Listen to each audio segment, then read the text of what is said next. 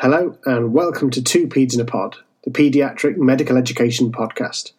Remember, you can hear our entire back catalogue of episodes on iTunes, Spotify, Google Podcasts, Amazon Music, and of course, our SoundCloud. So please tell your colleagues and friends and hit that subscribe button. I hope you enjoy today's episode. Hello and welcome to Two Peds in a Pod, the paediatric medical education podcast. My name's Ian Lewins, the host today, and I'm very, very excited to be joined this evening by Dr. Katie McKinnon, who is an ST5 in paediatrics at the North Middlesex University Hospital in London. Good evening, Katie. How are you today? Smashing. Thanks for having me. Oh, pleasure. We invited Katie on because of a paper that she's been the lead author for. And this is something that caught my eye. And this is absolutely hot off the press. This is something from July's edition of the Archives of Disease in Childhood. And this is from the Archimedes section. And for people not familiar with the Archimedes section, Bob Phillips will be most upset. But more importantly, this is sort of people pick a clinical question and go, are we doing the right thing? And your clinical question was all about screen time and does it affect recovery from concussion in adolescence? So I guess my first question would be, what made you decide to do this? How did you pick it? It was actually, we were in the process of updating some of the guidelines that we were giving out, patient information and things in A&E. And it was the head injury one. We had ended up using one from a different hospital, which talked about screen time as one of the things. And there's been a lot of sort of discussion generally about screen time in children with some of the stuff from the RCPCH. So it seemed like an interesting topic to look at. Yeah. And did it sort of come off the back of a particular incident, or was it just sort of a general, we're updating the guidance, we need to have a look at this? Yes, just a general question, really. But I have had patients, or more specifically parents, being like, don't you think you should tell them maybe to stop looking at their phone a bit? Yeah. And, you're always sort of trying to help the parents in that way, but also if there's no evidence behind it, it seems a bit silly. Yeah. So the way these structured often is a scenario. So the scenario that you guys have written was that you've got a 14-year-old girl coming to A&E after hitting her head on concrete with a short period of loss of consciousness, has a CT head, which is normal, and she goes home, comes back the next day with symptoms of concussion, and her mum asks if avoiding screens would be helpful. And I guess that's a fairly common scenario that you and I sort of see in ED. Yes, yeah. So your structured question, I presume you use the sort of the usual PICO or the equivalent. So talk us through the PICO, if you don't mind. So the patient being a 14-year-old girl with concussion, or a teenager generally, the intervention being limiting screen time, and the outcome improvement in symptom recovery. Okay. So nice structured question. And I guess the first thing maybe to say for those, who don't do ED, what do we actually mean by concussion or concussion syndrome? So concussion is mild traumatic brain injury from often sports related, but also other injuries. And it's pretty common. Mostly it gets better within a few weeks, but it can cause long-term problems. Yeah, absolutely. So that's what we're thinking about. And we know that sort of some things seem to make it worse, some things seem to help with concussion. And I guess the specific question here is, about screens. So how did you do your search? So we looked through the common sort of search sources, looking for concussion plus screen time or cognitive rest, which is a general term that's used in a lot of papers, and often that will include screen time as part of it. Okay. And how did you get on? What sort of hits did you get? Was it thousands and thousands of papers, or? Not thousands, but it was in the hundreds. But we did try to go broad at the beginning to see what sort of things were out there. And I suppose what we found a lot of was very general type discussion articles that didn't really have any meat to them. Yeah. So sort of, we think this is a good idea, but we can't really prove it. Exactly. Okay, so what did you find when you whittled it down and you got your relevant papers? What sort of conclusions could you come up with? Well, unfortunately, not a very clear, beautiful conclusion either. But there were some of the papers suggested that screen time did impact symptoms negatively. So limiting the amount of screen time did improve the recovery from symptoms. But on the opposite end, having no cognitive stimulation at all and complete screen rest also seemed to worsen the duration of symptoms. And so actually probably it's a bit of a balance.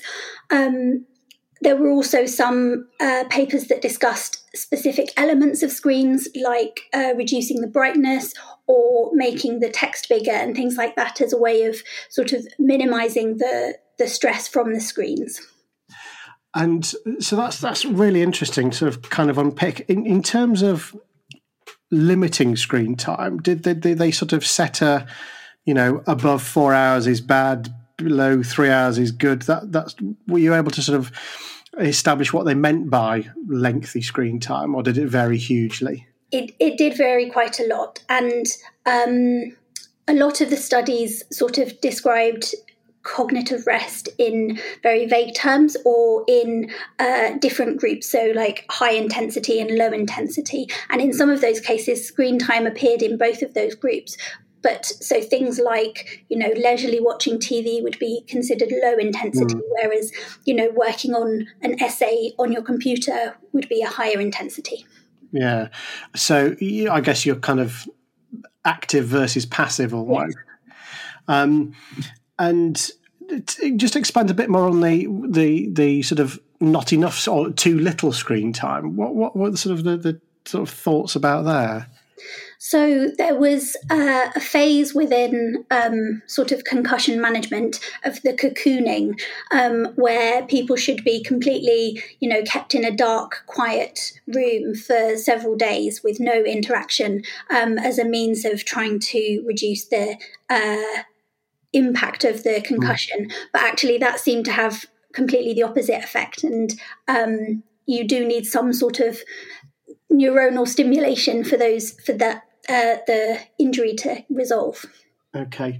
And I guess, for lots of teenagers, I'm thinking of my kids, certainly, that's how they socialize a lot of the time. That's how they communicate with their friends, is all done by screen time. And I guess if you are saying you're limiting that, maybe it has other potentially negative effects. For sure. There was a really interesting paper about what's the worst thing about concussion for you, was basically the question they asked this group of teenagers. And the symptoms were obviously up there, but actually very closely behind was the impact on them not being able to do the things they wanted, be that talking to their friends, playing computer games and so on. Yeah. Which, they'd put up with a headache and those sorts of things to sacrifice for chatting to their mates, I guess. Yeah.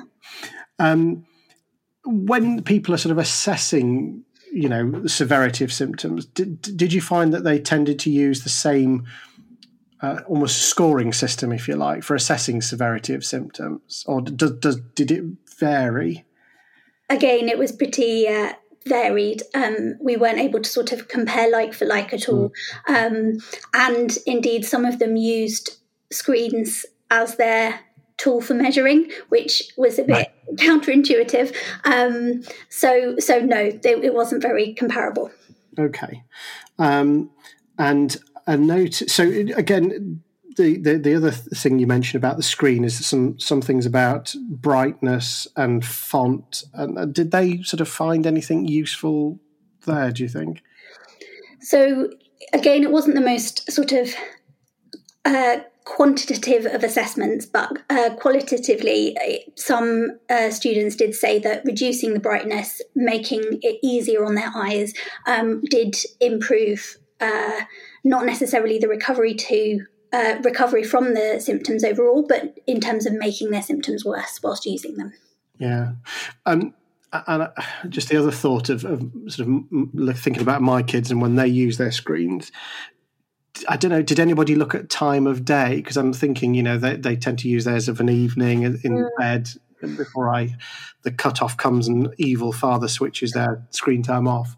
And did sort of time of day, did anybody look at that, do you know? No, they didn't. They did they looked at, again, I suppose it's similar in terms of the intensity of the use, but like leisure use and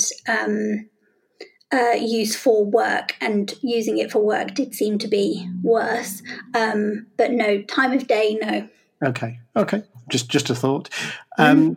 Were these, the other things that when we talk about concussion and particularly things like exercise, so, the kids I often see are rugby players, hockey players, those sorts of people, and we talk about sort of a graded approach to return to things.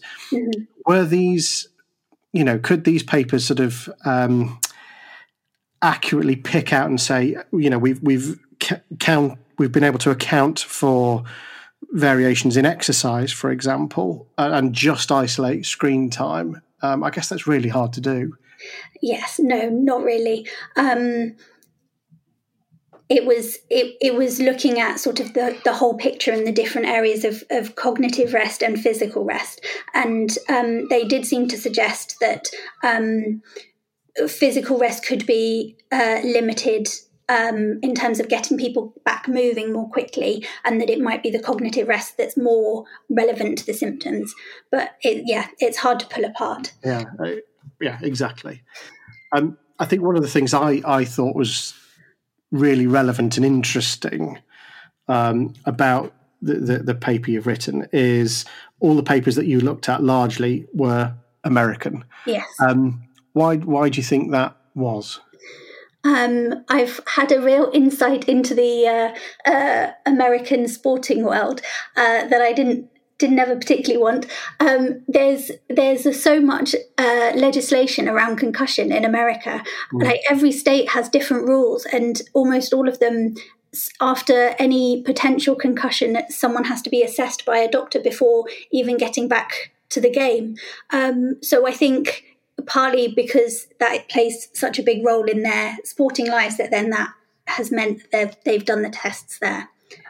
And I'm sure I remember seeing a paper sort of a year or so ago of, as you say, the really thorough assessment that they need even from minor injury, and people on this side of the Atlantic going, this is really bonkers. Yeah.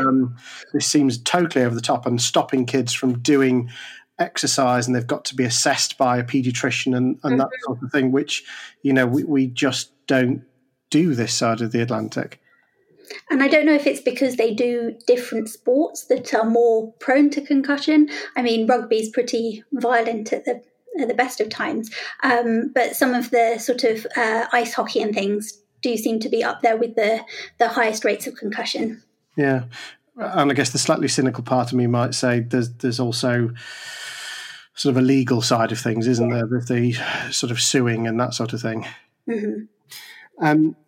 Are we doing anything outside of America looking at these? You do mention a study that's potentially looking at this. Yes, I in fact can't remember whether it's in the UK or America, but there is a trial that's ongoing at the moment looking specifically at the impact of screen time on recovery from concussion. And I had a check today, and it looks like they've finished recruiting, but they haven't published the results yet. So hopefully we'll hear soon. Something specific looking at screen time, that would be really interesting. Mm-hmm.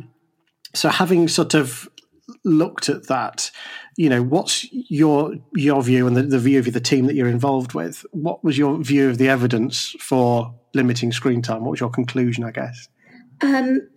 Generally a personalised approach. So if looking at a screen is making you feel worse, then don't do it. Basically, any activity that worsens symptoms should be limited until the symptoms start to get better. Okay, and I guess the converse of that is true. That if actually you're coping with this fine, and you're able to do these things, then maybe a blanket, you can't do this for this period of time, isn't quite the right approach. For sure. And they're probably not going to follow those rules anyway. Yes, and that's probably the most relevant part, isn't it? There's no point us giving this advice that people aren't going to follow. Yeah. And I really like that kind of tailored, personalised approach, because that's what we should be doing for these people. Mm-hmm.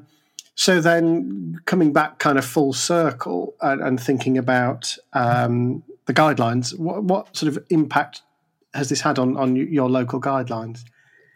So I think, firstly, it reminded us all about the importance of giving some advice about concussion, because it's really easy when you've got a busy department to just see the children with head injury, say they either need a CT and they're fine, or they don't need a CT at all and are fine, and actually to warn them that they might have ongoing symptoms and to think about that.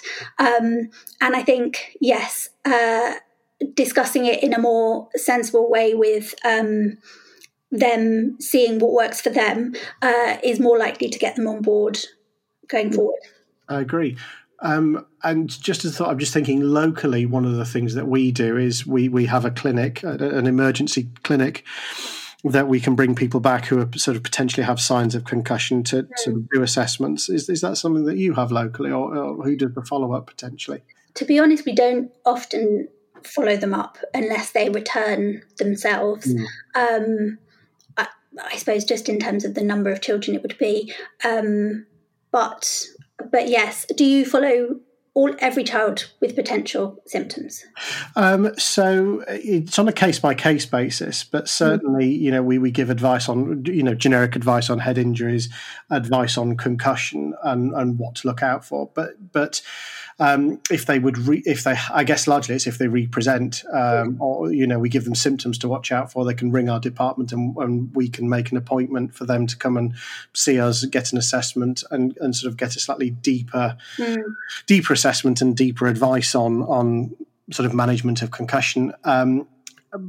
If they are sort of particularly sporty, I think we tend to have a tendency to follow them up a bit more, because we recognise that, if it's a head injury that's occurred during hockey, something like that, we recognise that we need a balanced approach, and we tend to do the sort of the questionnaire to see how they're getting on and give them to sort of take away with. So yeah, it does tend to vary, and of course the interesting thing is they are largely teenagers. We just tend not to see it in younger kids, who are the ones who often bang their heads more. Yes, true. Which is interesting. I mean, so our department, the A&E team, don't really have any clinics, so it would end up being with the paediatricians, who are generally less familiar with these sorts of things. So at the moment, it does seem to just be that they come back to A&E and we go from there. They need it. Okay. That's fantastic. Just on a totally unrelated, is this the first sort of thing you've written for Archives and had published? No, it's not. I mostly like neonates, but also enjoy learning about other things. So that's how I ended up doing this paper. So I've written some baby-related things. And so, I mean, from my perspective, when I was a trainee, I didn't even get anywhere near writing anything like this. It seems incredibly intimidating to do this. How have you found it, and what advice would you give to sort of anybody in your sort of position who's thinking about writing something?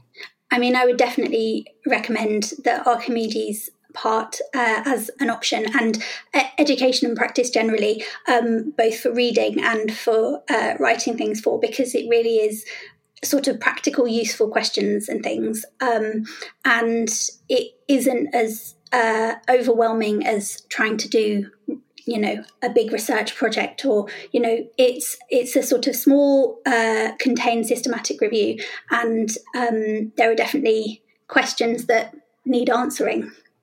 Yeah, I totally agree, and I think this is one of the reasons I like Archimedes so much. Is it often comes up with you sort of sit and think, we've always done this. Is this absolutely the right thing to do? What's the evidence for doing this? Yeah. So thank you so much for joining us. I guess we should also sort of give a shout out to the other people involved in writing the paper, who were Alexander Hunt, who, as I understand, is F2 starting ST1 with you soon. Yeah, we convinced him to join the team. Brilliant, excellent, well done. That's definite round of applause for you. And Dr. Katie Knight as well. Yes. Who's a consultant also at North Middlesex. So thank you to both of them for help for writing this with you. So thank you so much, Katie. I think that's been really helpful. I look forward to the paper coming out to sort of look specifically at screen time. But thank you so much for your time. Thank you. Thanks for taking the time to download our podcast this week. If you enjoy our podcasts, please tell your friends and colleagues and subscribe to us on Spotify, iTunes, Google Podcasts, Amazon Music, and of course, our SoundCloud. Thanks for listening.